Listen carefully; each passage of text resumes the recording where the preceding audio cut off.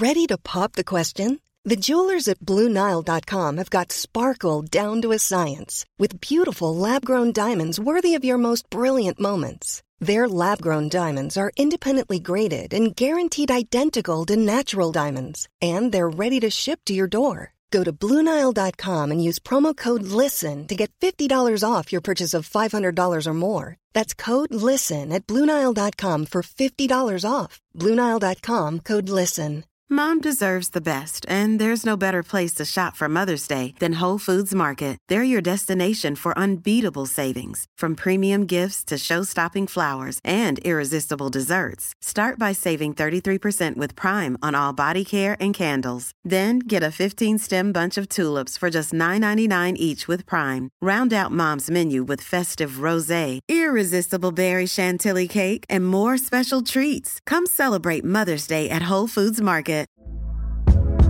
Hey there, it's Michelle Norris. I'm host of a podcast called Your Mama's Kitchen. When I travel, I'm usually looking for a way to find a taste of home when I'm not at home. And one of the things I love to do when I am at home is entertain. And Airbnb allows me to do that. When I was in California recently, I rented a house that had a great kitchen. And when we were sitting around the table, we're all thinking, we're in someone else's house. Someone could be in all of our homes as well.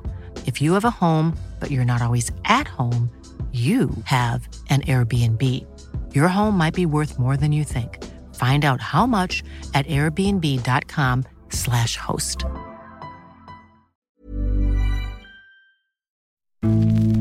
Och den här säsongen var man nederlagstippat. Men nu kommer slutsignalen. Varberg spelar i fotbollsallsvenskan nästa säsong. Jo då, så är det. Och en av hjältarna står där nere, det är Joakim Persson som huvudtränare. Och som han har jobbat med det här laget.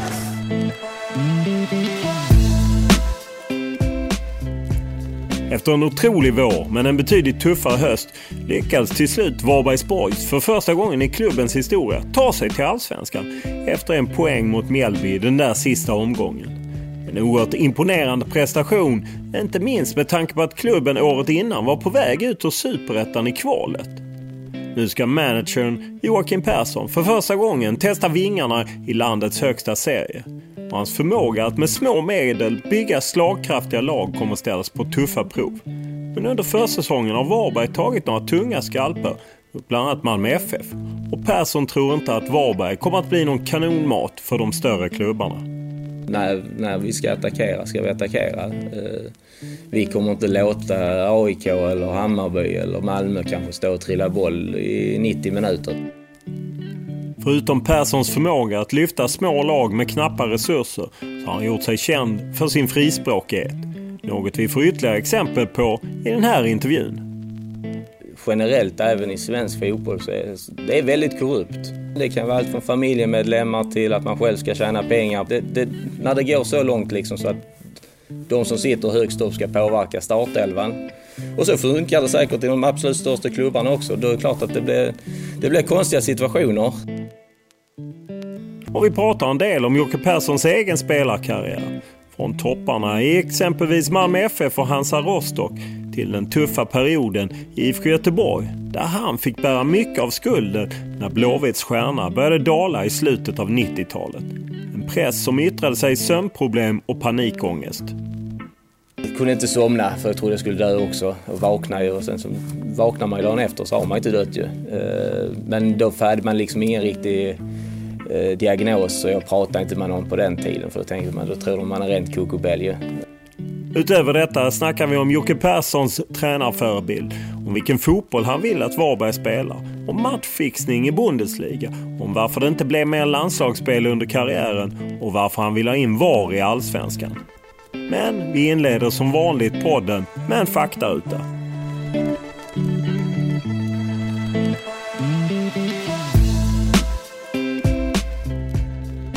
Ålder? 44,5. Bor? Varberg. Familj? 3 barn, fru, vovve. Utbildning? Handel och kontor. Lön? OK. Vad kör du? 2 BMW och en Citroën. Vad läser du? Just nu får det bli Fotbollskanalen då. Vad tittar du på? Narcos. Vad lyssnar du på? Blandat. Vad spelar du på? Allan. Spelar du Allan? Det är väl det närmaste jag spelar något instrument i alla fall. Nu vill Martin Pringle söka dig. Ja, men han får väl vänta, eller? Ja, okej. Då kör vi så. Vem är för dig världens bästa fotbollsspelare? Maradona. Vilket är ditt favoritlag och varför? Liverpool. Sen 1982. Någon boosterplansch som hängde på väggen. Vilken är din största upplevelse i fotbollssammanhang? Nej, jag får nog tyvärr säga att min egen karriär får ligga åt sidan åt att vi gick upp med Varberg och även att vi stannar kvar. Så de senaste 2 åren har varit väldigt känslomässiga. Vilken är den bästa tröja du bytt till dig under din spelarkarriär? Outstanding Jonas Tans. Vilken regel hade du velat ändra på i fotboll?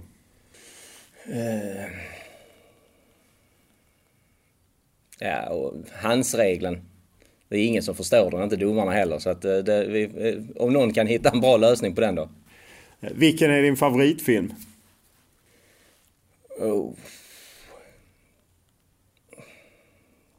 Det är Misstänkta. Vid vilka tillfällen ljuger du? När det behövs. Vad gör dig rädd? Döden. När var du riktigt lycklig senast? Ja, det var väl vid slutsignalen mot Mjällby då. Vilken var din tuffaste kris? Det har varit så många. Nej, men Göteborgstiden med panikångest var väl när man inser att man inte är odödlig då.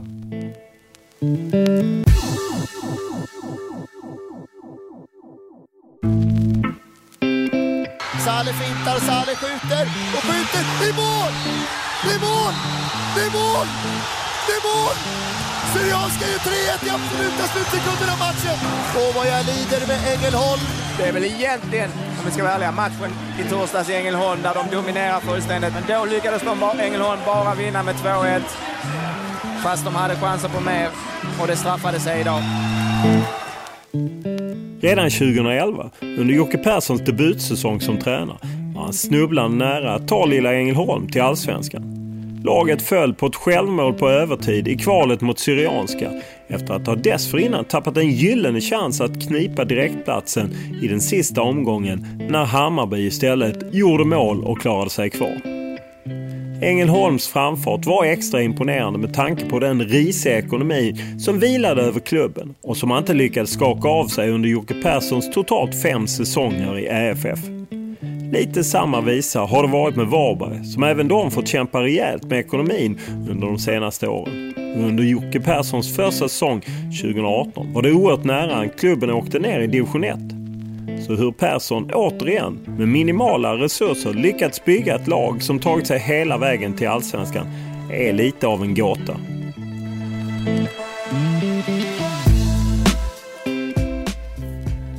Vi sitter ju här lite ovanför Påskbergsvallen. Det börjar närma sig Allsvenskan, första gången för klubben någonsin, Varbergs Boys, och ni går in i kuppen nu också, Hammarby borta. Hur känns det så här när det börjar närma sig? Nej, men för vår del är det klart att det är jävligt spännande. Sen var vi står, allting är nytt för oss och vi har knappt en arena tänkte jag säga, men vi kommer att ha en arena som står klar så att, men det fotbollsmässigt så känns det som att vi är en bit på väg i alla fall och jag tror inte att vi kanske blir som Olof Lunder tippat en slagpåse i Svenska cupen till början med. Det blir ni inte, utan ni har ju BP, Sundsvall och Hammarby. Ja, nej, men vi har väl kopierat egentligen lottningen från förra året med Hammarby borta en måndag kväll som är rätt sexigt och sen åker vi vidare denna gången till Sundsvall. Förra året var det Dalkurd. Och sen har vi BP en söndag förmiddag 12:30 så att ja, upplägget så sett är väl inte fantastiskt. Men vad betyder kuppen?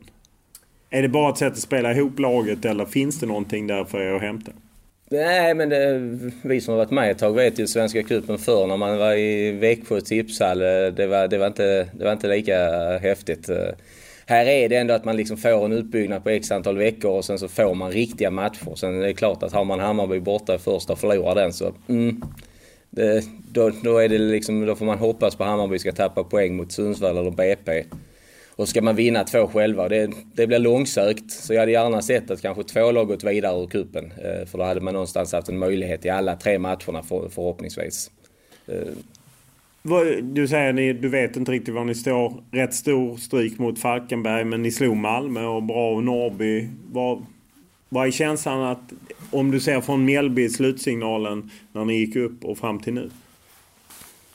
Nej, men vi har väl blivit av med en 3,5 startspelare, plockat in en 8, 9, 3, 4 kanske direkt i startelvan och 2, 3 som bör utmana om startelvan. Så att jag tror att vi är ett snäpp bättre än vi var förra året. Tittar vi på träningsmatcherna Falkenberg så fick jag kritik av vår lokala blaska förra året för att jag bytte för mycket folk i träningsmatcher hit och dit. Men för mig handlar det ju om att hitta rätt roller och rätt mix i träningsmatcherna. Då får man ta en förlust mot Falkenberg med 4-1 för att att jag håller på och fixar och donar, om man säger så.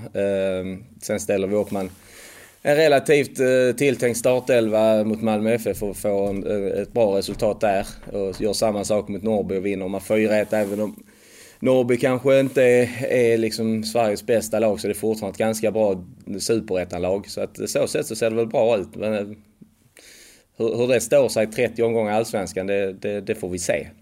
Hur svårt är det här liksom, för det känns ändå som ett rätt stor utmaning. Just lagbygget, jag menar ni tappar Tobias Karlsson som var viktig, Robin Book och så.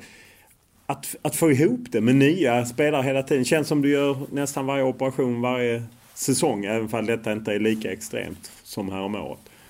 Nej, men det är väl klart att när spelare levererar i mindre klubbar så blir de attraktiva för de lite större, och det är klart att det är inte så mycket att göra, utan vi får ju liksom ner på samma hylla igen och leta upp nya godbitar. Så att, och det tror jag vi har lyckats med till stor del, och sen så gäller det att vissa spelare som har varit här tar vissa steg, så att, men vi får se. Vi hade väl gärna behållit någon av de där 3 då. Sen vi släppte Tobias, den har vi ersatt med Robin Traunberg. Nahom Bok är ju liksom både arbetshästar men ändå poängspelare, och det är klart att vi får se om vi har lyckats ersätta dem. Men Gustav Norling från Skövde är ju på god väg redan. Ja, för ni har tappat rätt många mål får man säga, förutom att ni har kvar skyttekungen, så ändå många mål som försvinner. Hur känner du att du har hittat tillräcklig ersättning? Ni ska ju upp en nivå också. Ja, det är som jag säger, det vet vi inte förrän vi kanske säger vid sommarpausen om vi har bra eller dåliga resultat. Men intentionerna är bra.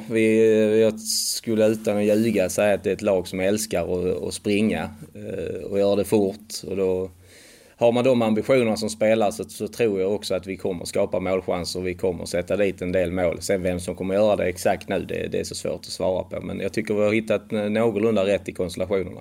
Du jobbar i en väldigt liten förening som ju debuterar då i Allsvenskan. Du är ju manager. Hur fördelar du din tid? Hur mycket är det tränare? Hur mycket är det jaga spelare? Kontrakt? Nej, nu har vi fått in Martin Pringela som har tagit över kontraktsbiten eller pappersdelarna och skickar och fram och tillbaka. Men rekryteringen har jag väl stått för ganska mycket själv under de här åren. Och det är klart, när slutsignalen går i november så är det ganska tufft jobb fram tills det börjar lugna sig och man känner att man har de flesta pusselbitarna på plats. Men sen pågår det ju hela tiden. Bara senaste veckan har vi lånat ut 2 spelare och gör klart med ett nyförvärv här i dagarna. Kan du ge... Den här publiceras ju inte för måndag, så att... Ja, det är väl ett gränsfall, men det är ju en lirare i min egen ålderskategori i princip. Det är en målvakt, en backup som blir tillgängliga, så att då känner vi oss trygga i den positionen också. Men det känns som att den typen av roll du har, det finns inget tak på hur mycket man kan jobba, antar jag. Framförallt finns det inte timmar nog. Så det känns väl alltid lite som man släcker bränder emellan varven. Men jag tror när Martin har blivit riktigt varm i kläderna och kan lägga fokus på även A-lagsbiten och ha i akademisidan också. Men jag tror det blir ett bra bollplank för mig att kunna avlastas och sådär. Så att jag kan fokusera mer på det jag ska göra egentligen, träna A-laget först och främst. När du klev in i Varbergs Boys, förstod du hur illa det var med föreningen då? Inte sämre än i de andra jag varit i. var det inte det? Nej. Helt enkelt. Ängelholm och Kristianstad var samma ungefär. Ja, men det är samma. Liksom, det är klubbar som är ganska högt upp i systemet men som har väldigt små organisationer. Och då får du framförallt som tränare inta så många roller du hinner och göra det bästa av det. Och sen så vill man ju givetvis påverka föreningen så mycket det går och vilka bitar som är viktiga för en förening att sätta. Sen är det klart att det alltid är en ekonomi som styr. Men jag tycker här har vi... Det är klart det underlättat att vi gick upp i Allsvenskan så att vi kan någonstans bli lite större på alla sätt och vis. För det är ju inte så länge sedan klubben var väldigt nära att gå i konkurs och liksom höll på att tippa över helt enkelt. Nej, men det var väl därför jag skrev på här, för att det bekymmer skulle inte finnas här utan de hade rensat ut innan jag skrev på mitt avtal med Köytin Balla. Så att, det var väl en liten överraskning när den dök upp sådär 3-4 månader senare. Att det var kris trots att det hette att allt var lugnt. Ja, precis. Allting var ju undanstökat sådär. Men det var lite mer att gräva i. De lyfte på någon matta till så att... Men den har jag ju varit van vid. Vad känner man då när man liksom åker hem till sin fru? Jag skrev på för det här och så visar sig... Nej, jag väl... Man nu får säga, jag har inte varit tränare så länge men jag har lyckats vara i 2 klubbar som levt under konkurshot hela tiden i princip. Så att man någonstans så, ja, man försöker fokusera på det man kan påverka liksom. Och pengar brukar någonstans i de här småklubbarna ändå dyka upp i slutändan så det löser sig så. Men nu tycker jag den här klubben har tagit ett mycket större steg och att man faktiskt begränsar ju pengarna vi fick använda. Jag tror vi hade en budget på 2,6 miljoner första året till Superettan och 3,1 miljoner andra året. Och då, de som kan sin fotboll vet att det är inte så mycket pengar. Nej, herregud. Då är du ju närmast trollkarl. Ja, en halvkusin till Jola Bero skulle jag påstå. Ja, jag kan hålla med om det. Hur går man tillväga liksom, när man sitter med en så tajt budget och ska just leta spelare? Jag menar, ni hade hög omsättning på spelare. Ja, handlar det om att övertala det är en sportslig utmaning att komma hit? Eller vad lockar man med? För man lockar ju inte med en fet lön. Nej, det gör man absolut inte. Då hade vi väl 3 eller 4 spelare på avtal tror jag sedan Vålemarkstiden. Så vi jagar väl i fatt 18 nya. Och det är klart att det är inte... Det var väl några superettanspelare, men de flesta kommer från division 1 eller division 2. Och det är klart att det du kan locka med är ju att det är superettanspel och att du får en möjlighet att visa upp dig på nästa hylla. Och då gäller det att hitta rätt bland de spelarna, som att de har rätt karaktär och att de har rätt egenskaper. Sen är inte skillnaden alltid så extremt stor mellan den ena divisionen och nästa, utan tittar man på rätt egenskaper och rätt roller för spelarna så kan man ju lyckas. Just, det känns också som att du hittar en del spelare som lite elakt kallat skadat gods. Nej, men kanske har haft chansen men inte riktigt lyckats. Men att du hittar en klubb för dem där de passar in, eller en modell. Ja, det är väl mycket med personkemi också. Det gäller ju att hitta rätt. Alla människor är olika, så enkelt är det ju. Och de här spelarna ibland som har haft en brokig bakgrund. Du kan ju hitta en 25-26-åring som någonstans själv har kommit på att fan, jag har varit idiot. Det här kanske sista chansen, och där lyckas vi väl rätt bra med 2-3 spelare. Vilka är de? Idioterna menar du? Nej, men som varit idioter nu. Ja, men som har en otrolig talang och en otroliga egenskaper egentligen. Så det är egentligen synd att de har spelat så lågt ner i systemet. Och tar en sån som Albert Juppi som har i princip allt man kan tänka sig, även om man fortfarande måste lära sig vissa saker. Nahom Girmay som gick till Sirius. Du nämnde Robin Bok som var i Utsikten senast innan vi tog honom, som också har varit liksom ständigt lovande. Där har du liksom. Sen har du sånt unikt som Tobbe Karlsson som gick till Häcken nu, som hade vädrat av 8 år i Grebbestads A-lag som 16-åring till 23-åring, som man kan fundera på liksom, vad var det du missade? Killen kan lira fotboll, men har mått bra i ett kompisgäng istället, och det har inte varit någon elitsatsning om vi säger så ju. Så där har du ett litet axplock av dem ju. Finns det många sådana fynd och som andra klubbar missar?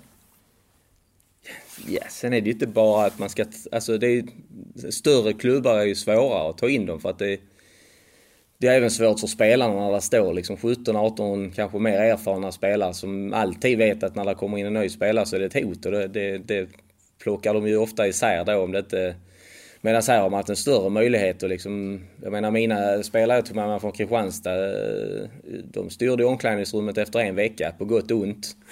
För det stod ingen annan som ville ta tag i äpplet om man säger, och de både tog äpplet och svalde det ju. Hur hanterar du det? När vi kommer till de killarna så är det ju en blandning mellan idioti och vad ska man säga, dagisfröken. Nivån kan ju vara hög och den kan vara väldigt låg och den kan vara hög igen beroende på hur det går. Så att det är väl egentligen att liksom förklara vad som gäller. Liksom att de förstår helheten i fotboll. Som man kanske inte själv alltid heller gjorde. Liksom vad de ska bidra med för att andra spelare ska bli bra till exempel. Eller vad det genererar, om Maastricht gör 45 mål, vad genererar det dig Robin Book till exempel? Det är ju ditt marknadsvärde om vi vinner serien, det ökar också. Då kan du gå till en bättre instans nästa gång. Så små grejer som liksom, jag tror när man lever i sin lilla fotbollsbubbla så är man rätt så egocentrisk. Jag inbillar mig att detta är saker som inte är uppe på tränarutbildningen. Hur man ska hantera sådana här saker. Nej, det är mer anatomi och biomekanik och allt skit där är. Men hur viktigt är det att kunna det här? Ja, men vissa saker så, alltså jag hade svårt med det själv som spelare liksom, att ha en tränare som inte själv har spelat och inte själv vet hur det är i hetluften. De gick bort för mig oftast. Och där tror jag det är lättare att komma åt de här, att man har, dels har man träffat en jävla massa spelare genom sina år som spelare och man har träffat ungefär samma typer. Så det är lättare att handskas med dem och man vet ungefär vilka punkter man kan trycka på för att få ut max av den typen av spelare. Sen har du ju självspelande piano som Jocke Linner, Hampus Zachrisson, Anton Liljebäck som liksom, ja, de vet från början vad som gäller. Men sen behöver de här typerna som gör kanske tvärt emot vad tränaren har sagt, för det är så du ibland vinner matcher också. Så att du kan liksom inte bara sätta regler, utan någonstans måste det finnas en frihet för den här typen av spelare och få bryta mönster på ett sätt som kanske inte står på tavlan. Och det måste man någonstans acceptera om man ska vinna fotbollsmatcher. Framförallt med den typen av budgetlag som vi har. Har de koll på dig hur du var som spelare? Mina spelare? Ja. Nej, jag försöker försköna den bilden lite grann emellanåt. Jo, men du har ju ändå varit i spelat i Bundesliga och ja, varit i Italien. Det har de ju koll på, men hur jag betedde mig och hur jag var som människa och som spelare så... Jag var väl mycket tuffare än vad de här killarna var. Jag var väl beredd att trampa rätt många över tårna för att ta mig fram. Och det är det jag försöker trycka in i mina spelare. Liksom, möter vi Malmö FF så Malmö-spelarna kommer inte flytta sig. Och då måste man någonstans ligga på gränsen till att fuska med små medel för att ta sig fram. Liksom, med små knuffar och ta frisparkar i rätt läge. Till att brösta upp sig och visa att jag kommer inte flytta på mig. Och då bjuder de upp till dans tycker jag. Jag tänker ofta det, liksom, hur hade du hanterat dig själv som tränare och haft dig själv som spelare? Du var ju inte bara lätt, om man säger så. Nej, det har jag förstått i efterhand. Förstod kanske även när jag spelade. Men man vill väldigt mycket och man vill ta sig fram. Och man vill, liksom, då får man någonstans skilja på hur det är som fotbollsspelare på plan kontra hur det är som fotbollsmänniska utanför. Sen finns det klart att det finns manipulativa grejer även i ett omklädningsrum och hur man ska sätta andra på plats eller behålla sin plats i hierarkin eller om man ska ta sig upp i hierarkin. Och det är ju mycket värre än folk som sitter i soffan och tittar på tv och tycker det är jobbigt när Mbappé blir utbytt och blir lite småförbannad. Det är sånt som kan pågå i månader i en fotbollsförening. Så att, och då som spelare så ska du hantera också. Kommer du till Tyskland, Italien som jag varit i, även Danmark har ganska hård mentalitet. Då gäller det att man har lite skinn på näsan och framförallt tänker på sig själv ganska mycket. Även om det kan låta hårt, men så är det. Hur hanterar du scoutning av spelare? Är det du som är ute eller har ni folk? Jag rör mig ganska mycket via agentbranschen. Vissa kontakter som jag litar mer på än andra. Sen har vi Y-Scout som program där du kan gå in och dubbelkolla uppgifterna. Och sen kommer det ju tips från olika, framförallt från gamla spelare man har spelat med som har sett någonting här och där som tycker att det hade passat den typen. Så ofta får jag de här strulpelarna, jag vet inte varför. Ja. Inte jag heller. Hur hanterar du agenter som ju en del klagar på, men det låter på dig som det är en tillgång för er? Ja, men det är det ju framförallt när du tar några pengar. Då vet ju agenterna också att här är ingenting att hämta i första läget. Utan de försöker ju också hitta den typen av spelare som vi letar efter. Det är ju lite de vi har diskuterat, eller om det är en ung lovande som... Och det är en ganska lugn, trygg miljö. Den underskattas, tror jag, ibland i svensk fotboll. Det är inte alltid lätt att vara de här 5-6 största klubbarna där det är jämnbra spelare runt där hela tiden. Utan ibland kanske du går till en miljö där du ser lite bättre ut och där du får ett större förtroende. Och det tror jag kan hjälpa många spelare. Alla kan inte ta den hårda, raka vägen. Och jag inbillar mig att medialt är inte jättetryck heller. Nej, vi kan ju förlora en match och jag kan gå och lägga mig utan ont i magen. Och det står inga fans och knackar på fönstret i alla fall. Inte än så länge. Hur får du in lagmoralen i det här bygget där det är ett rätt snabbt skifte av spelare?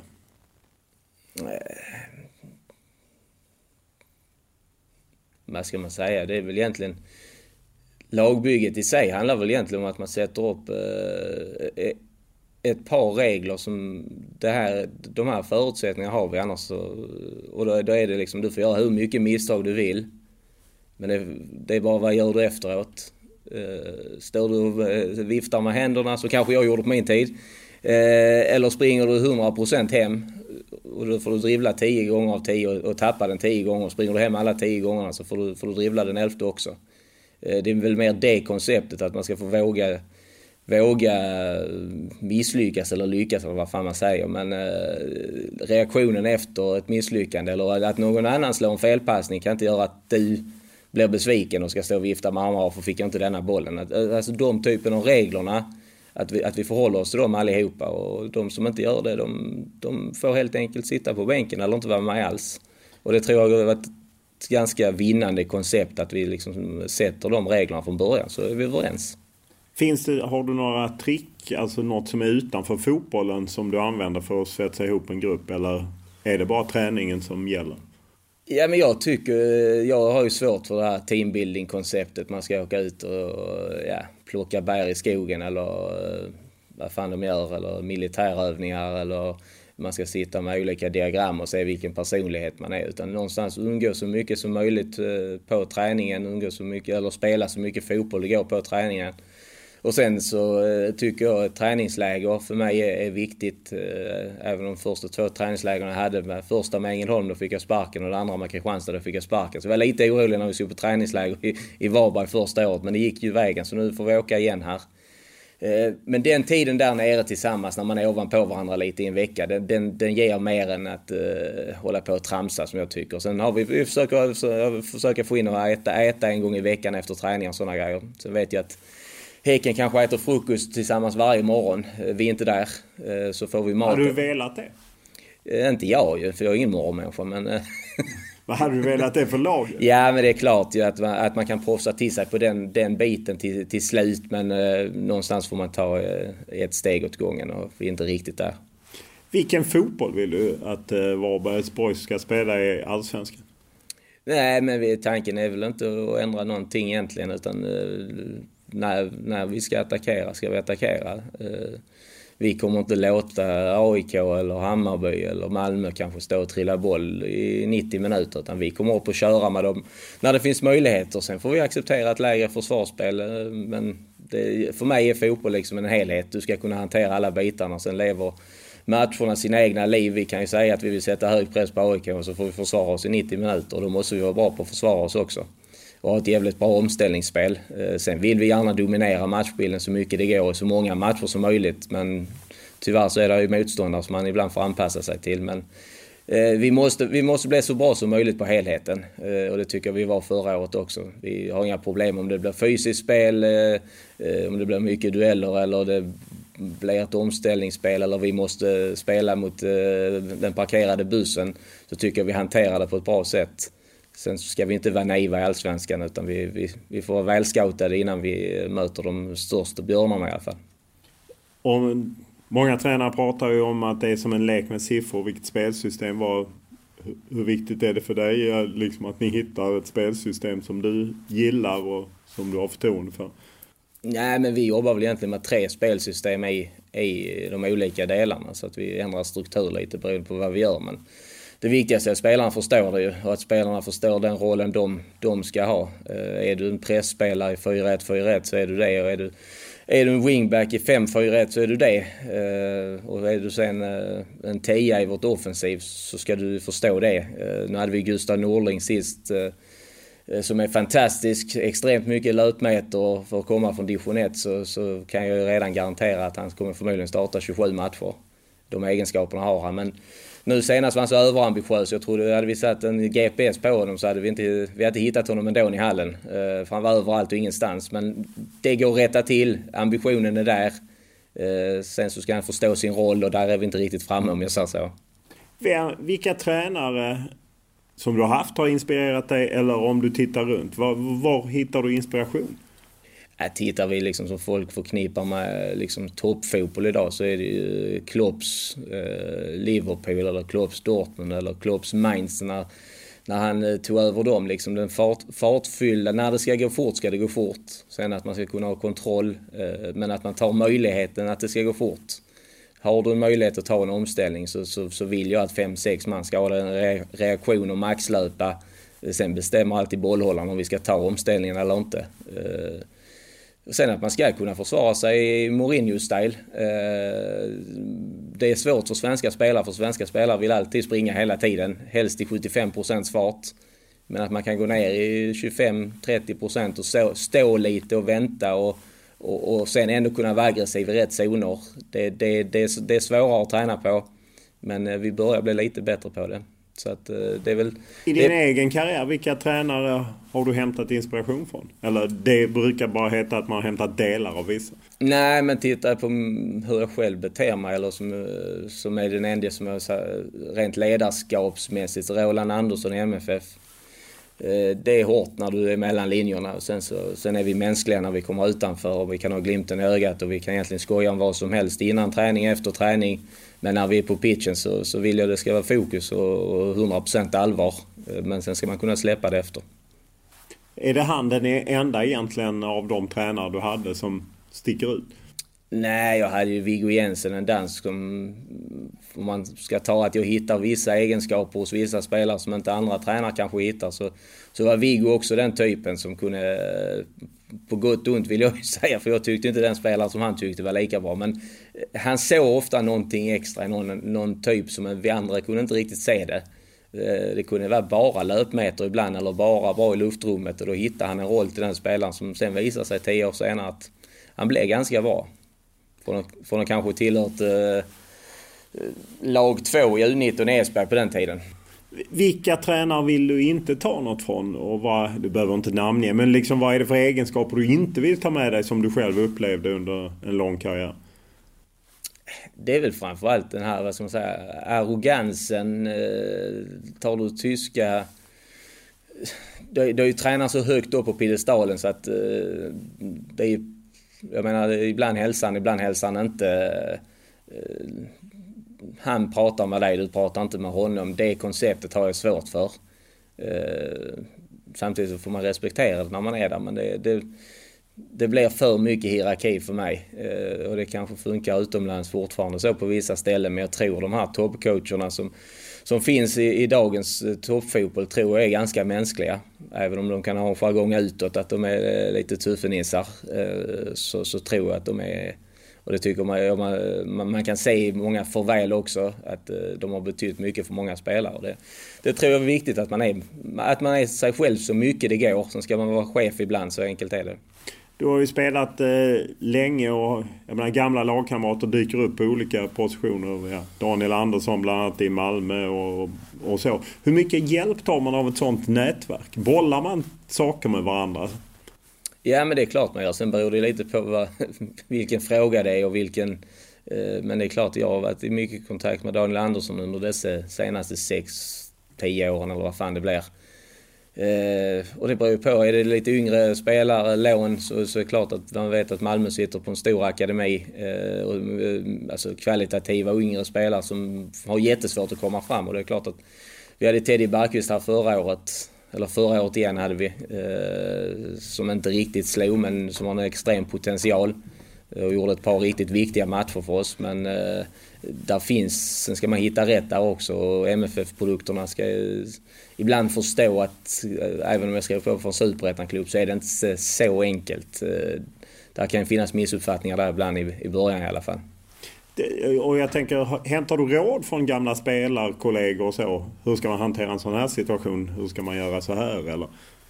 Ja, sen håller man sig ganska mycket i den bubblan man är i just nu.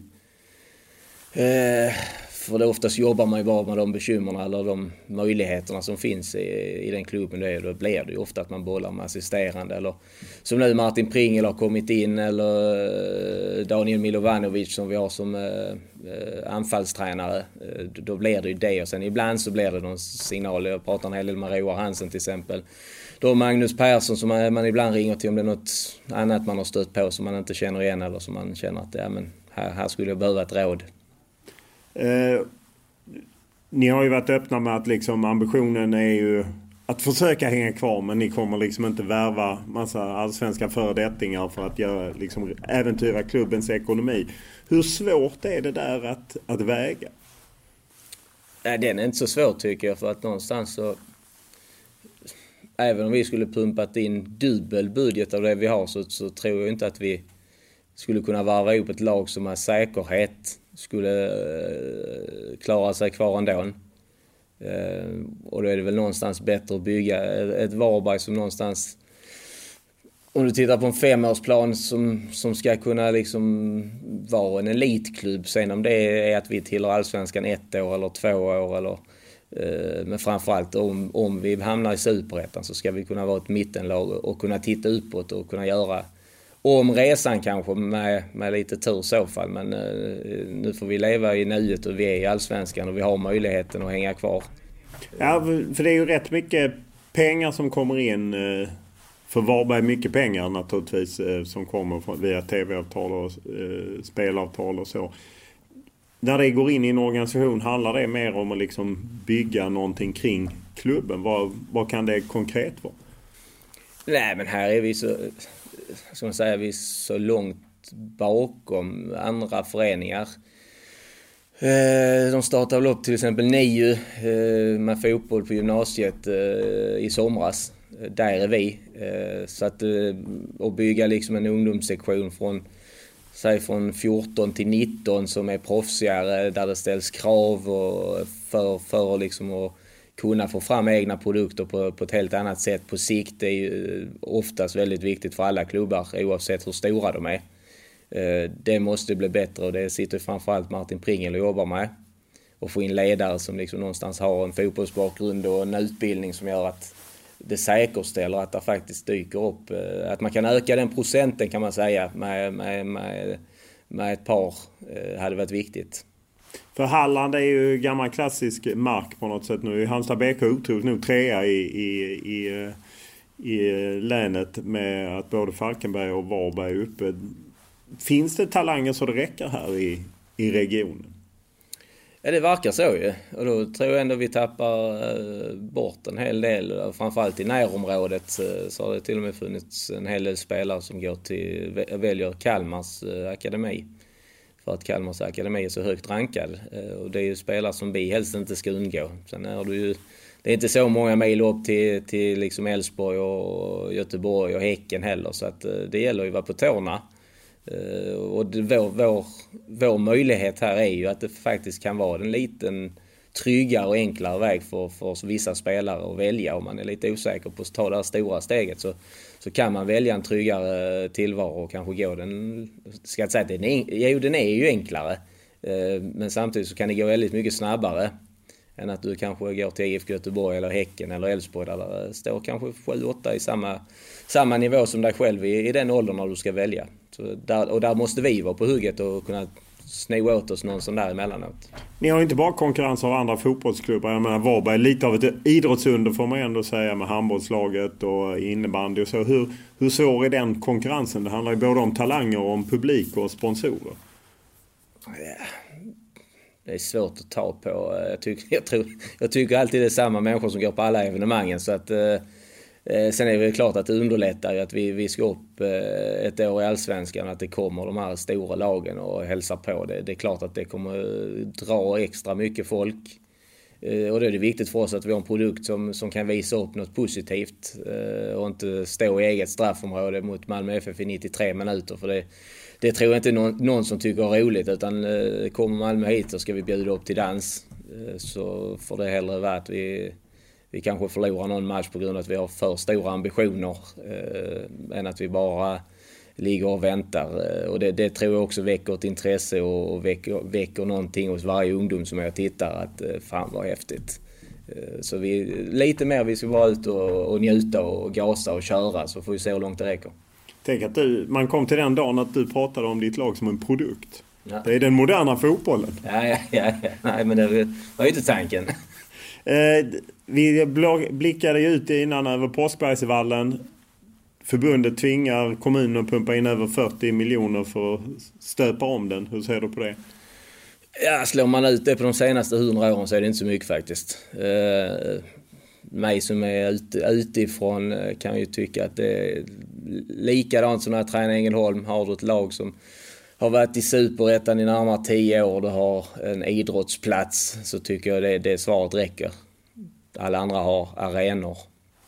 Vad säger du om Leninstadion som kom slag från en lokal profil? Det har jag inga kommentarer till. Det är väl rätt så, vad ska man säga? Det är väl någon journalist som tyckte det var roligt att smälla upp det. Jag vet inte vem det var.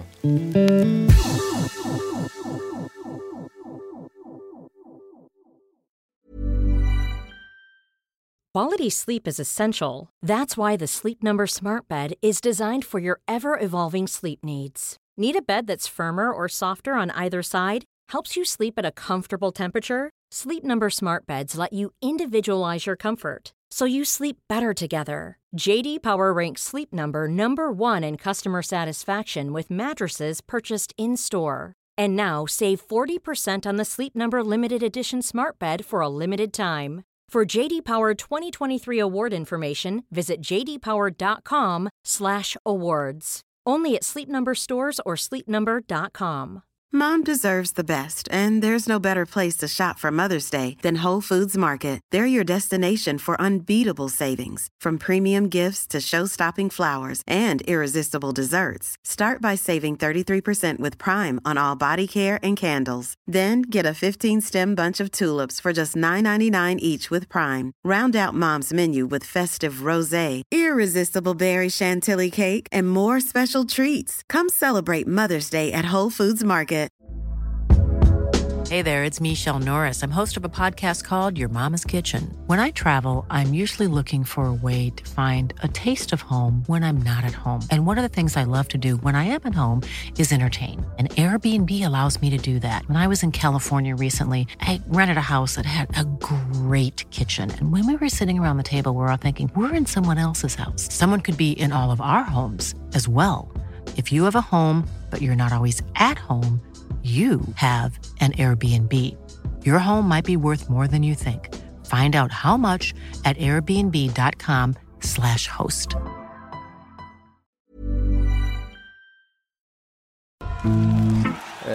Och de får 15 minuter på sig här och hitta på någonting, annars kan vi leva och gå ut och sätta oss i bussen. Alltså, för det är något av det sämsta jag någonsin har skådat på fotbollsplan. Det är ju liksom inte, vi är inte tvåa, vi är inte tre, vi är inte fyra på den. Och till dess lika så spelar vi inte fotboll själv heller. Vi lyfter upp en boll i mitten och så hoppas vi någonting ska hända, va?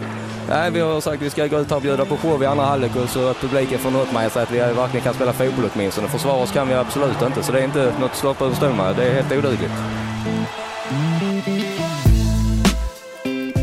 Jocke Perssons episka halvtidssågning av sitt Ängelholm i bortamatchen mot Sundsvall är väl kanske ett exempel på att han ändå plockat med sig någonting från tiden som proffs i tyska Hansa Rostock. Perssons frispråkighet står onekligen ut i den svenska fotbollskontexten. Och kanske har den bidragit till att han inte fått chansen i en större klubb. Skulle han klara av att hålla Varberg kvar i Allsvenskan lär hans tränaraktie stiga ytterligare. Men Jocke Persson verkar inte ha någon större brådska att ta klivet till ett större sammanhang.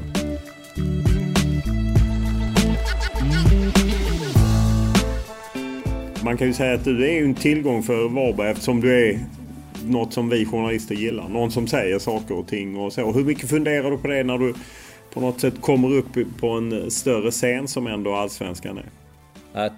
Ja, vad du säger kan bli rubriker och... Nej, men det är väl klart att jag någonstans... Jag är ju den jag är och liksom jag vet inte. Jag kan bara tycka att media är ibland... Man utnyttjar ju saker och ting ibland på ett sätt som givetvis man ska sälja och man ska ha sina klicks eller vad det heter nu för tiden. Det är likadant, du kan säga någonting om en spelare ibland som kan vara ett konstaterande, men då sågar man ju alltid. Och är det den bilden en journalist har av hur en sågning ser ut, så har de ganska fel bild.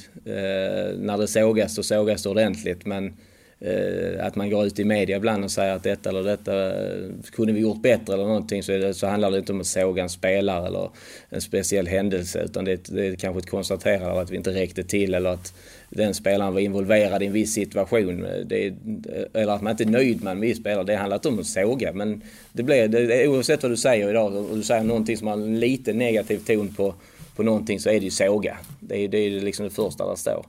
Men jag är inte orolig för den sakens skull, utan jag kommer vara mig själv, och passar det inte folk så passar det inte folk.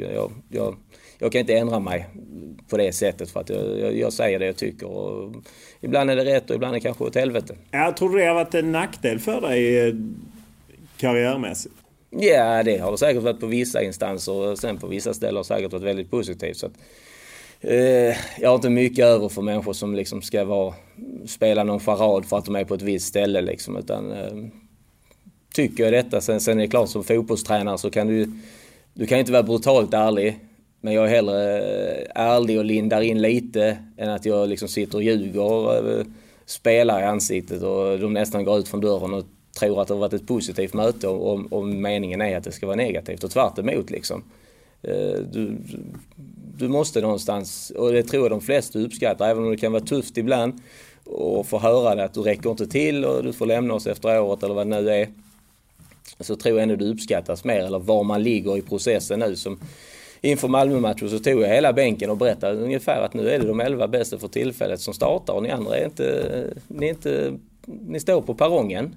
Och det är dags att, liksom, att höja sig och steppa upp, och man ska utmana de andra, och det sker i träning först och främst. Och det kan vara tufft att höra precis innan man ska utsätta sig på bänken, men samtidigt så, om du inte kan ta det, byts bort. Det är liksom, för det vad har vi i truppen? 25-26 spelare. Det är ingen nyhet att 1 + 10 kommer starta och resten startar inte. Och då kan man bara påverka i träningen och visa att man ska vara med. Så att det är ganska enkelt egentligen. Du har ju varit tidigare i Ängelholm och Kristianstad, och jag hörde dig säga liksom att men du hade fått sparken där, och menar liksom, men så sitter där någon pamp som inte kan se skillnad på en häst och en hund som liksom hade sparkat. Du menar att styrelsen var inte riktigt inläst i det. Hur mycket är det ett problem att det är så långt liksom ibland från styrelserummet till tränaren? Man kan säga som så här att generellt även i svensk fotboll så är det väldigt korrupt. Det finns folk som har pengar, folk som vill ha in saker som kanske inte ska vara i... Vad vill de då ha in för saker? Ja, men det kan vara allt från familjemedlemmar till att man själv ska tjäna pengar på... Tar vi Kristianstad så skulle helt plötsligt ett gäng argentinare starta matcherna, trots att det var inte det jag och Jesper Jansson kom överens med den agent eller den klubben i Argentina om, att de skulle skicka kvalitetsspelare, och höll de inte skulle de inte spela. Men helt plötsligt så händer det saker på vägen, att Jesper får jobb i Hammarby. Där blir ett möte mellan vår ordförande och den argentinska klubben där de har samma intresse utanför fotbollen, och sen helt plötsligt så ska argentinarna spela och jag är borta, så kan man lägga upp 1 + 1.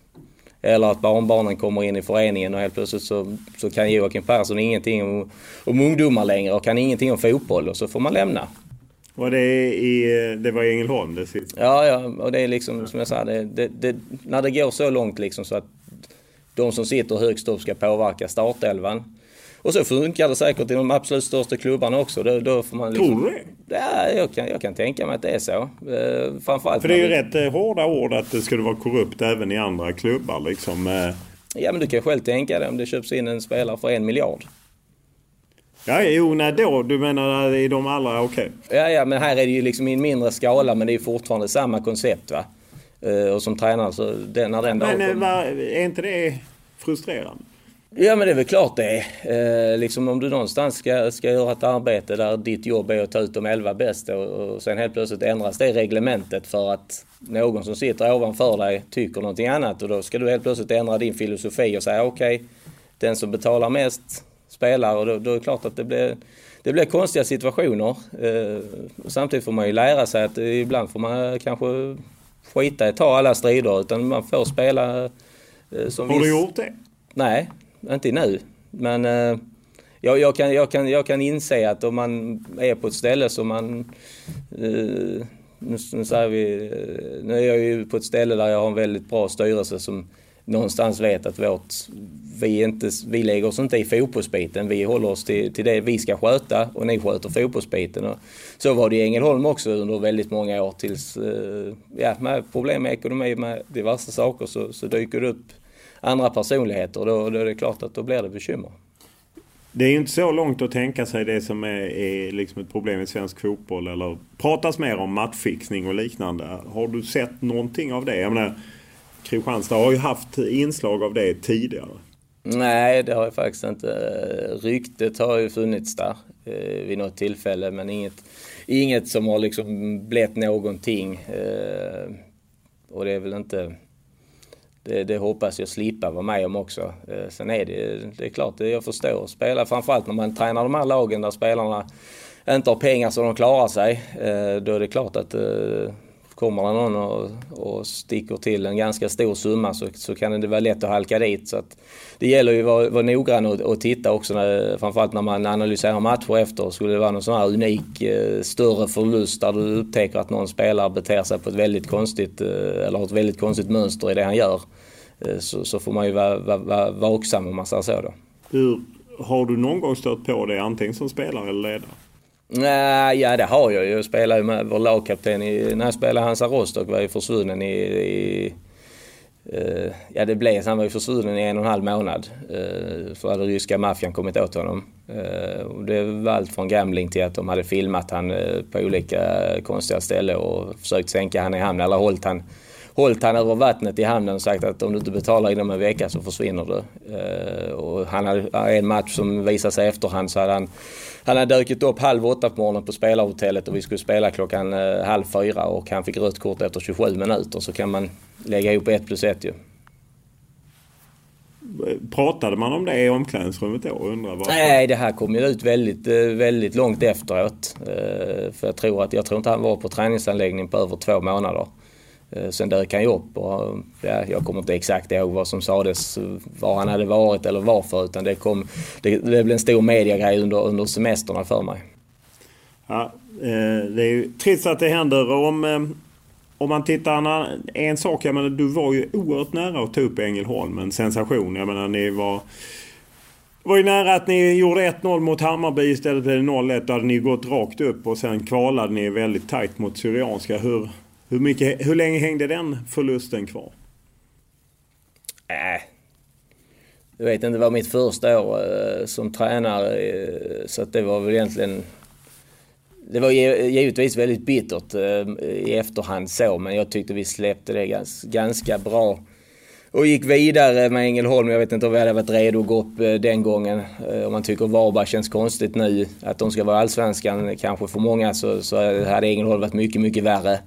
Det har varit ännu mer att göra och så att sen hade vi en bra resa. Vi var med i toppen 2-3 år till, så det var väl egentligen mitt sista år vi fick en oerhört dålig start när vi försökte göra en hel renovering av truppen. Och sen har det gått som det har gått ju. Ja, det har gått rakt neråt. Du hade ju en del bra spelare, Sebastian Andersson, Johan Blomberg, så är du överraskad över framförallt Sebastian Anderssons utveckling? Nej, jag tycker snarare det har tagit lite för lång tid. Jag tyckte han var väldigt långt framme väldigt tidigt. Så jag hade nog kanske till och med förväntas mig att det hade slått något år tidigare, men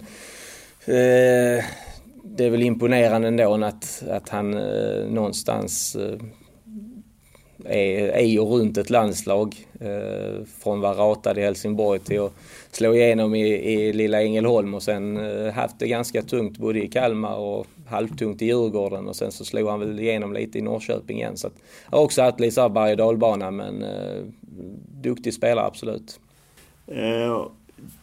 Även där kunde du, finns en klassisk tv-intervju när ni förlorar mot Sundsvall september 2011, och du går ut och rätt hård och säger att de egentligen var på bussen redan från start och så. Är du lika tuff nu när det blir intervjuer? Nej, jag vet inte. Det är väl vad fan låg vi under med? 4-0 efter 27 minuter. Så då är det inte så svårt att vara kritisk. Vi är inte 2, vi är inte 3, vi är inte 4 på bollen. Och dessutom spelar vi inte fotboll heller. Nej. Ja, det var mycket på en gång. Nej, det är klart man är besviken där. Vi hade målat upp den här, det var en seriefinal. Hade vi vunnit den så hade vi varit väldigt bra på det. Och så går vi ut och gör en sån fruktansvärd första halvlek. Och så vet jag skällde på dem så fan att de satt och skyllde på varandra i omklädningsrummet. Och det tyckte jag var liksom patetiskt när man ligger under med 4-0. Utan ta tag i och gör det tillsammans. Eller något åt det hållet, och ni har en kvart på er. Ja, du säger de får 15 minuter på sig att hitta på någonting. Annars kan vi lika bra gå ut och sätta oss på bussen. Ja. För det är något av det sämsta jag har sett på en fotbollsplan. Ja, men det är väl sant också, var det inte det då? Jo, ja. men rätt vår tränare hade ju sagt så. Ja, nej, sen tror jag det tog typ 37 sekunder så stod det väl 5-0 tror jag. Så det var rullgardin. Men ni satte inte på bussen?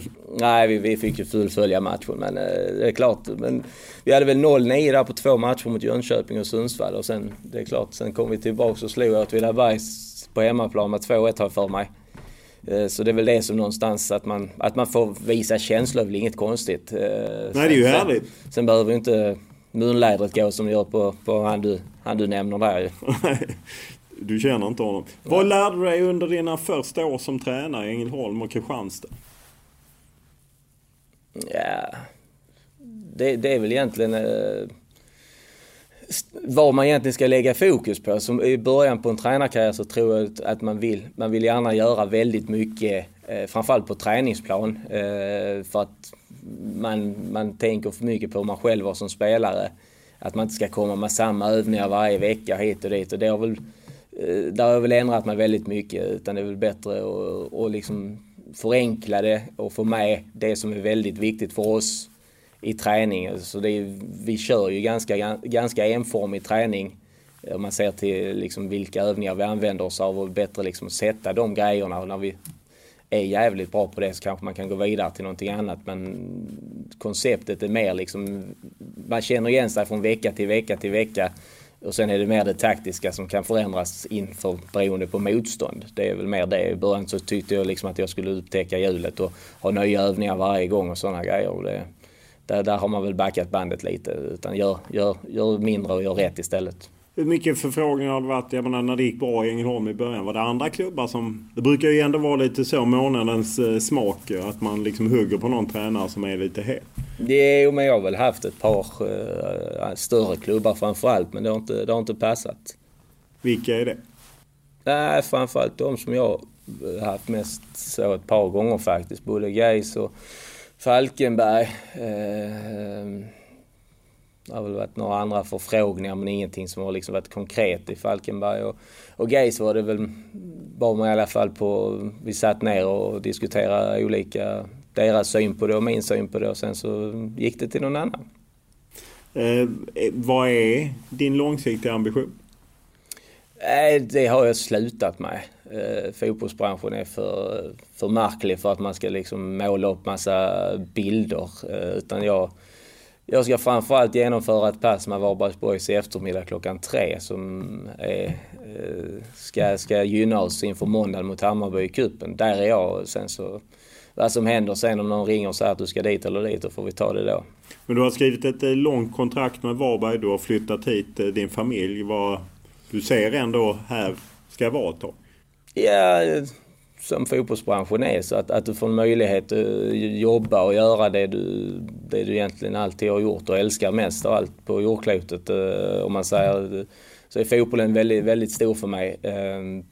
Och göra det i en miljö där du någonstans får möjlighet att bygga någonting. Många andra klubbar i Sverige är ju redan färdigbyggda. Det handlar mer om små detaljer och du har inte så mycket att säga till om än att du bara ska träna fotbollslaget. Här är jag med och påverkar ner till vad 15-åringar ska göra ihop med andra givetvis, och vad vi kan förbättra. Där är som vi har varit inne på ett par grejer, men att vi hela tiden kan försköna och förbättra hela Varbergs BoIS fotboll under en 5-årsperiod här är fantastiskt. Skulle sen Liverpool ringa i nästa vecka så får vi diskutera det i alla fall. De har råd att köpa loss det från Varberg, kan jag säga. Men om man säger, jag menar, Malmö är ju den klubb man mest förknippar dig med i Sverige, där du slog igenom som senior. Är det en klubb du kan vara liksom sugen på att gå in i någon roll och jobba med? De har ju helt andra förutsättningar. Ja, det är som jag svarade på frågan innan. Jag är här nu, men Malmö är ju en av de klubbarna i Sverige som jag absolut skulle se som väldigt stort om de skulle höra av sig. Nu ringer Daniel, men det är inte om jobbet. Det var ju tråkigt. Men kan du ändå se liksom en sån steg att man har bättre förutsättningar, att även om det är kul att hålla på med allting, så kanske det hade varit kul att vara specialiserad? Ja, det är väl klart när man... Nu är jag ju inte så jävla gammal som man känner sig kanske, tänkte jag säga. Men det beror ju på lite hur... Jag menar, nu tanken ska vara här i 5 år. Sen att man kanske hittar den klubben där man säger att okej, nu är du bara här för det är bara topp 3 som gäller. Den typen av jobb har jag inte riktigt haft, utan det har ju mer varit överlevnad år för år och skapa någonting av små resurser. Det måste jag ju snart vara högst rankad på i svensk fotbollshistoria i alla fall. Så att en annan typ av utmaning i framtiden, absolut. 5 år låter så otroligt långt i fotbollens värld, och där man byter tränare väldigt ofta, även i Sverige. Ja, jag tyckte precis jag var 30, så att jag vet inte vad jag ska svara på den frågan. Jag är 45 här om ett par månader, så att men nej, det är väl mer att möjligheten finns där, att du faktiskt kan bidra, som gör att jag tycker att det är inte så många jobb i Sverige som jag tycker är så mycket attraktivare än det jobbet jag har. Vissa ställen eller vissa klubbar är inte aktuella av olika anledningar, och vissa ställen ska passa väldigt bra om man ska flytta en bra bit med familj och allting. Nu börjar mina barn bli så pass stora, så att om 5 år så hoppas jag att mina barn har flyttat ut. Det blir säkert så. Du brukar väl få det som du vill. Om man ser till spelarkarriären, du är ju fostrad i Högaborg, denna plantskola som ju fostrat många spelare. Lider du med klubben som ju klappat ihop nästan, känns som, och trillat neråt i seriesystemet? Nej, det är så väldigt lite folk som är kvar sedan min tid. Bara för något år sedan så var det ganska många kvar, men de flesta börjar dra åt andra håll eller orkar inte dra i konceptet längre. Så det är klart att det är synd. Samtidigt så är det inte riktigt... Det var en klubb när jag växte upp som var ganska 50-50 svenskar och med utländsk bakgrund, och den mixen var fantastisk. Den ser tyvärr inte ut så längre. Utan grannklubben är väl 90-10 och så är Högaborg 10-90 åt andra hållet, och det blir fel det också. Så att det är väl lite det jag tycker är synd, men förhoppningsvis är det någon annan som orkar dra i det, och som sen om de ligger i 2an, 3an eller 4an, det tror jag inte betyder så mycket för Högaborgs själen, utan det är väl mer att man fortfarande kan plocka fram, och det är lite klubben som bara slänger ut en boll och låter hända, så händer det. Ja, för att det är ju en fantastisk radda spelare. HF var aldrig aktuellt, utan det var Malmö FF som gällde för dig. Ja, men HF hade ju sin kräftgång där under väldigt många år. Så när jag gick till Malmö så gick Henrik Larsson till HF samtidigt, och då låg de i dåvarande Superettan, har jag för mig. Så att det var inte, de hade inte riktigt samma muskler. Henke gick ju till HFs A-lag och jag gick till Malmös ungdomssida, och Frågan är om inte jag hade bättre betalt än Henke på den tiden. Så att det var ett helt annat koncept. Han hämtade igen det senare. Det kan man nog säga. Man råg också. Men han var ju en late bloomer kan man säga. Jag tror han var 21 år när han gick dit. Och jag skulle fylla 17 när jag gick till Malmö. Så att, och jag behövde byta miljö. Jag behövde komma bort från Helsingborg också, kände jag själv. Så att det blev bra för bägge parter, tror jag. Du kom ju till ett Malmö som var bra och även om ni var i toppen så vann ni aldrig. Och jag har ändå funderat lite på det. Man pratar ofta om den vinnarkultur som finns i Malmö. Eller jag kan ibland bli lite trött på att man pratar om det. För att jag menar, det finns långa perioder där man inte vinner någonting. Detta var ju en period där ni faktiskt inte vann någonting. Nej, de hade väl... Det var ju Blåvitt framförallt som dominerade. Ja, men det var väl slutet på 80-talet där de var helt dominanta. Sen kom det en svacka där början på 90-talet. Jag kom med i A-laget när jag var 18, 93. Och sen 94, 95, 96 tror jag vi blev 2, 3, 4 något i den ordningen.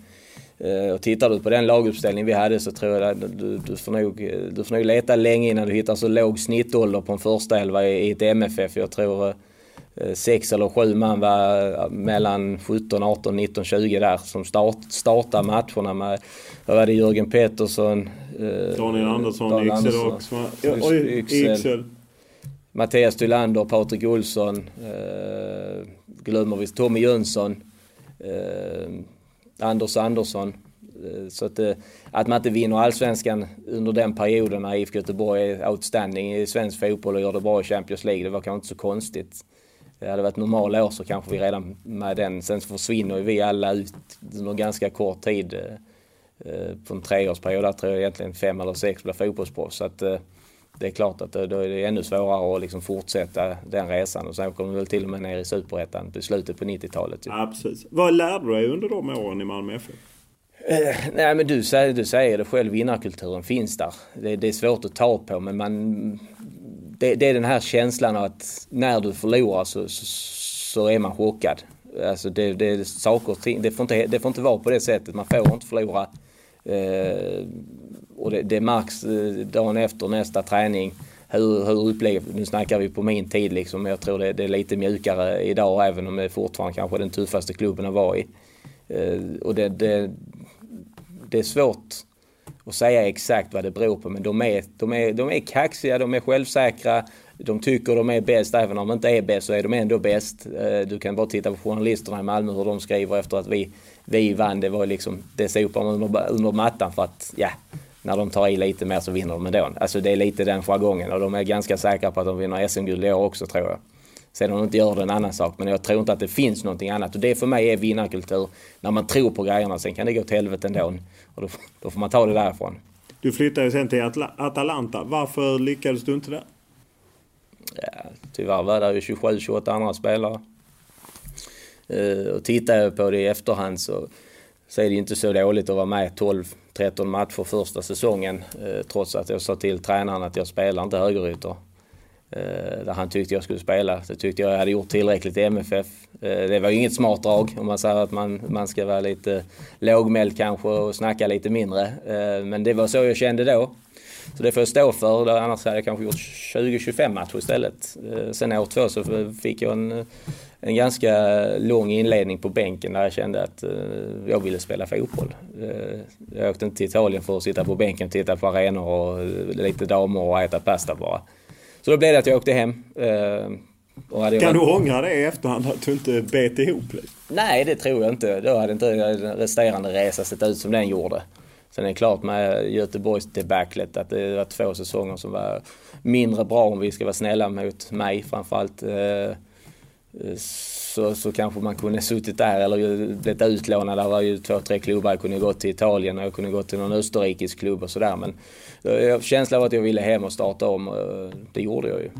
Ja, du kom hem sen, om du startade om kan vi lämna där. Jag jobbade själv på Göteborgsposten när du kom till IFK Göteborg. De gjorde en jättesatsning. Det var dig och Christian Karlsson och gäng spelare som man värvade. Varför funkar det inte för dig?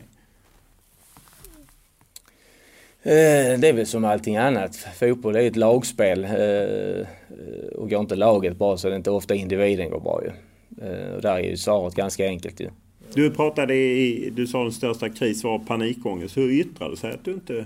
Nej, men det var ju sånt här, det var egentligen höll på rätt många månader i Göteborgstiden och sen så höll det i sig 3-4 år efteråt också, men framförallt sitta i folksamlingar, då började ju rummet snurra och så trodde man att man skulle dö och så ville man tänkte bara komma ut för frisk luft så kan man andas igen. Kunde inte somna för jag trodde jag skulle dö också och vakna ju och sen så vaknar man ju dagen efter så har man inte dött ju.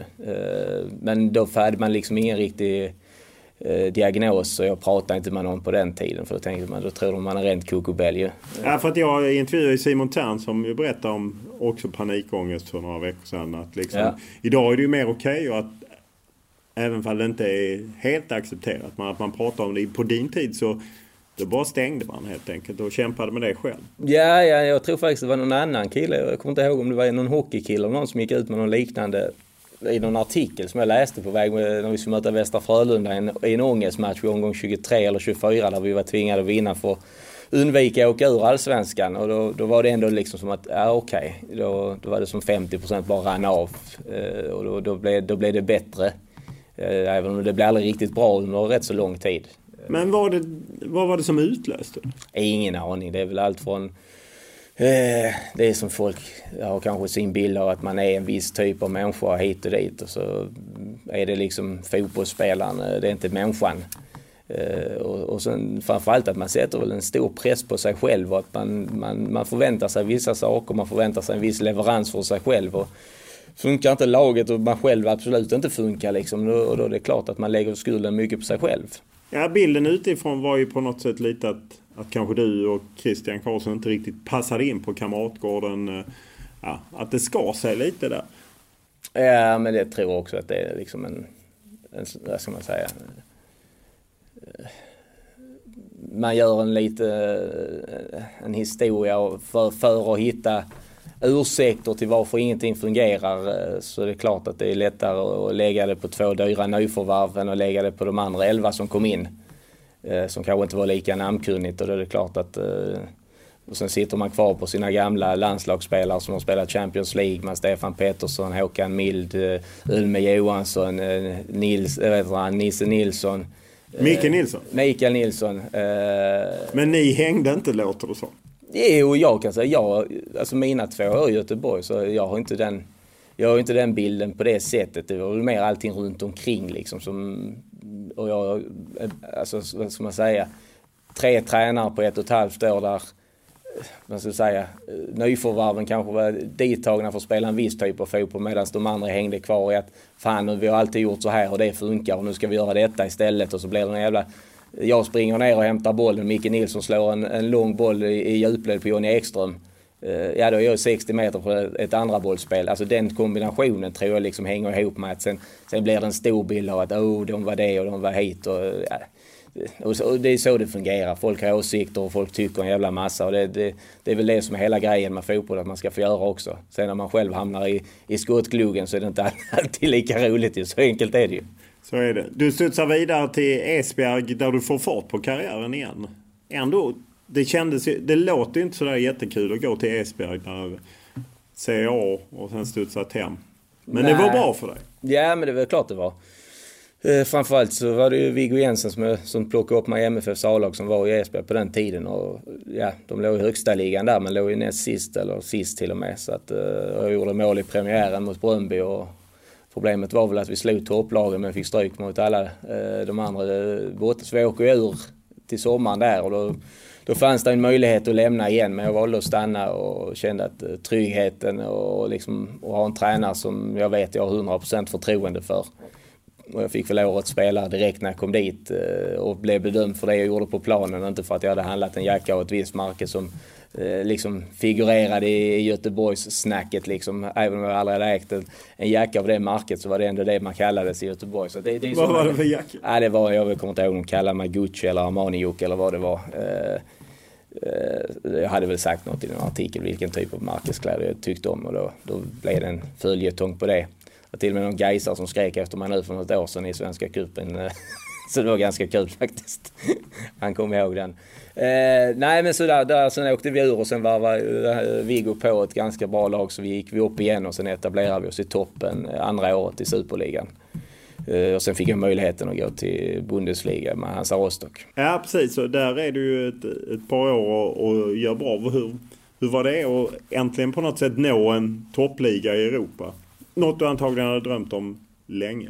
Ja, nej men det var väl i efterhand så kan man ju tycka, hade man fått möjligheten att komma till Tyskland när man var 20, 21, 22 istället för Italien så kanske man till och med hade kunnat spela i något av de absolut största lagen i Tyskland. Jag sa inte Bayern München, men precis under där sprang ju spelare i Schalke och Dortmund och Mönchengladbach, där man kände liksom när man mötte dem att de är inte mycket vassare än vad jag är.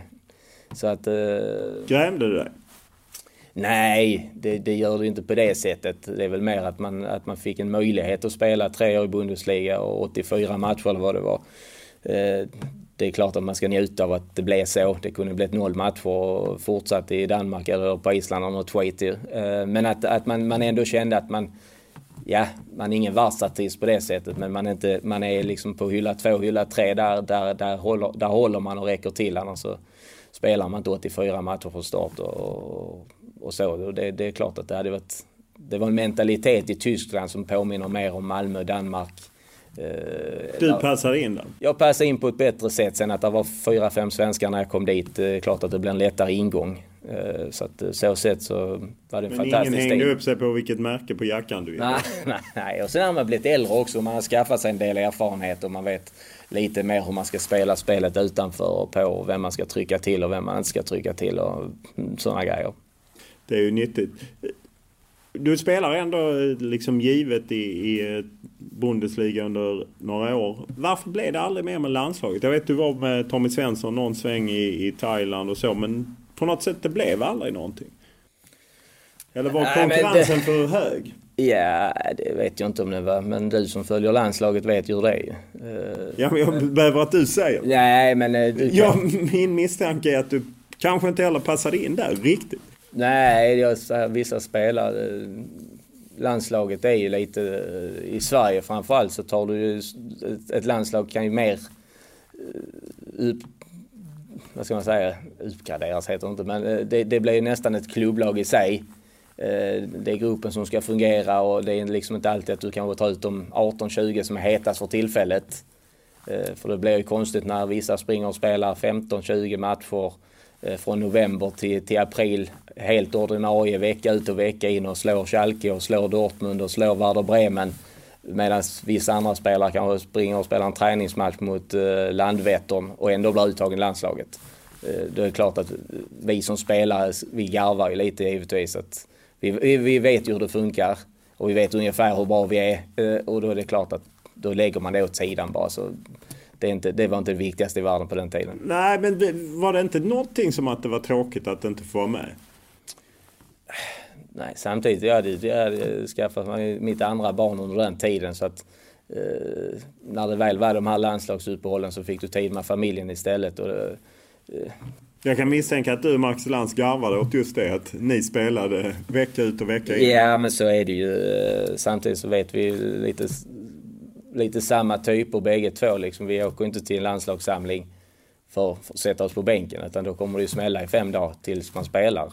Precis som man agerar i sitt klubblag. Och det är kanske inte föredrar från förbundskapten som har en 11 som man har tänkt sig, och sen har han ett par spelare på bänken som man vet kan gå in och göra det bra, och sen skulle han då med 2 dårar som springer och tacklar på allt som rör sig under 4 dagar innan en match. Nej, jag kan förstå den förbundskaptenen också. Och sen är det några rubriker som följer med också. Ja, ovanpå eländet, ja. Nej, men jag menar, du passar ju kanske inte in där i den mallen. Nej, men vi är väl mer stöpta som Jonas Tarn och Stefan Svars. Antingen så spelar man eller så ser man till att man spelar.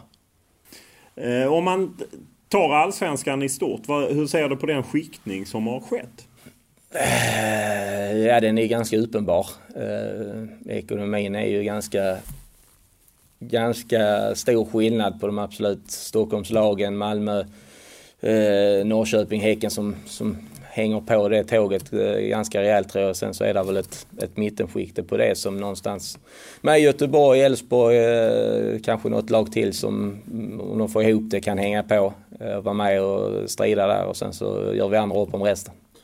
Tittar man på tabellen senaste åren så räcker det ju med rätt mycket färre poäng än det gjorde bara för några år sedan. Att de sämre lagen tar färre poäng helt enkelt. Ja, jag vet inte. Tidigare var det ju ofta 30 poäng. Nu kan man ju klara sig på 20 och några liksom. Ja, jag såg Falkenberg var väl extrema förra året som hade 19 poäng och minus 39 målskillnad. Det var 2 matcher kvar och slapp kvala. Ja, precis. Med 2 uddamålssegrar. Så att uppdraget här och klara oss kvar så känns ju absolut inte omöjligt. Hur ställer du dig till konstgräs kontra riktigt gräs? Vi gillar bägge så det har ingen betydelse. Var ställer du dig i frågan kring VAR? Bra. Du vill ha VAR i Allsvenskan? Absolut. Det måste bara finjusteras. Så det är bara i Premier League de har bekymmer. Det blir ju ofta snack om domare. Att de får kritik. En del tycker de har blivit sämre i Sverige på senare år. Vad är din bild? Nej, det tror jag absolut inte om du jämför dem med resterande Europa. Men det är ju också ett reglement där som är otroligt svårt och vissa grejer. Vi hade domarmöte häromdagen och det är varken domarna eller vi vet ju exakt. Det är en bedömningssak. Ena matchen, och det är det stora problemet. Ena matchen är det straff, nästa match är det inte straff. För att den ena domaren har sin bedömning och den andra. Och det är sak samma när du skickar samma fråga till ett varum. Sitter där folk som, vilka är det som sitter där och hur man värderar den handsituationen till exempel. Tar du sen Premier League med offside-regeln där så är det ju patetiskt när det helt plötsligt är någon... Man bedömer den på vem som har störst fotbollsskor i princip. Om man ser till talanger, ofta en diskussion i Sverige, ska man stanna eller gå utomlands? Nej, det är så individuellt så där finns inget rätt eller fel tycker jag. Det beror på personlighet och vissa klarar att gå direkt och hantera det på ett jättebra sätt och vissa andra ska ju absolut inte gå i den och det är väl också en fråga och det är också ett ansvar för agenterna och liksom, det är ändå agenternas spelare och då måste man också känna den spelaren så pass bra så man vet om det är bäst att stanna hemma eller inte. Att stanna i en mindre klubb, du spelar väl några matcher för Högaborg, A-lagsfotboll? I alla fall träningsmatcher. Ja, precis. Nej, men just det att stanna i en lite mindre klubb och spela seniorfotboll kontra gå till en större klubb och där spela mer juniorfotboll, vad tror du är mest gynnsamt? Ja, men det är också individuellt baserat. Tittar du på vissa spelare som kanske är väldigt utvecklade fysiskt väldigt tidigt, då säger jag det är bättre att de spelar seniorfotboll i 4:an, 3:an, 2:an. Sen kan du ha en otroligt talangfull med stor potential men han är 17 år men han är 14 i kroppen. Ja, då är det ju bättre att du är kvar i en akademi och spelar mot jämnåriga. Så de frågorna kan man ju stånga sig blodig i vad som är rätt och fel. Stort tack! Tack själv! Veckans podd är producerad av Olle Junell Lindberg och klippt av Daniel Eriksson. Och som vanligt är vi tacksamma för eventuella synpunkter. Det kan vara allt från gästönskemål till kritik eller något annat. Enklast är att mejla mig olof.lund@tv4.se eller skriva till mig på Instagram eller Twitter och då är det Olof Lund som gäller i ett ord. Stort tack för den här veckan.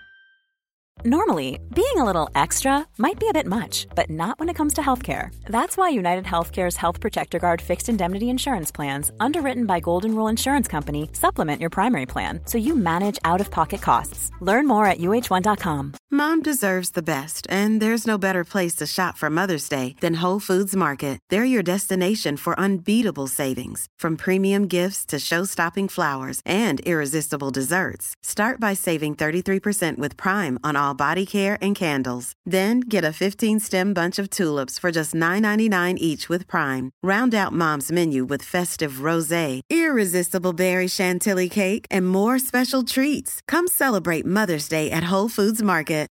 When you need mealtime inspiration, it's worth shopping Kroger, where you'll find over 30,000 mouth-watering choices that excite your inner foodie. And no matter what tasty choice you make, you'll enjoy our everyday low prices, plus extra ways to save, like digital coupons worth over $600 each week. You can also save up to $1 off per gallon at the pump with fuel points. More savings and more inspiring flavors make shopping Kroger worth it every time. Kroger, fresh for everyone. Fuel restrictions apply.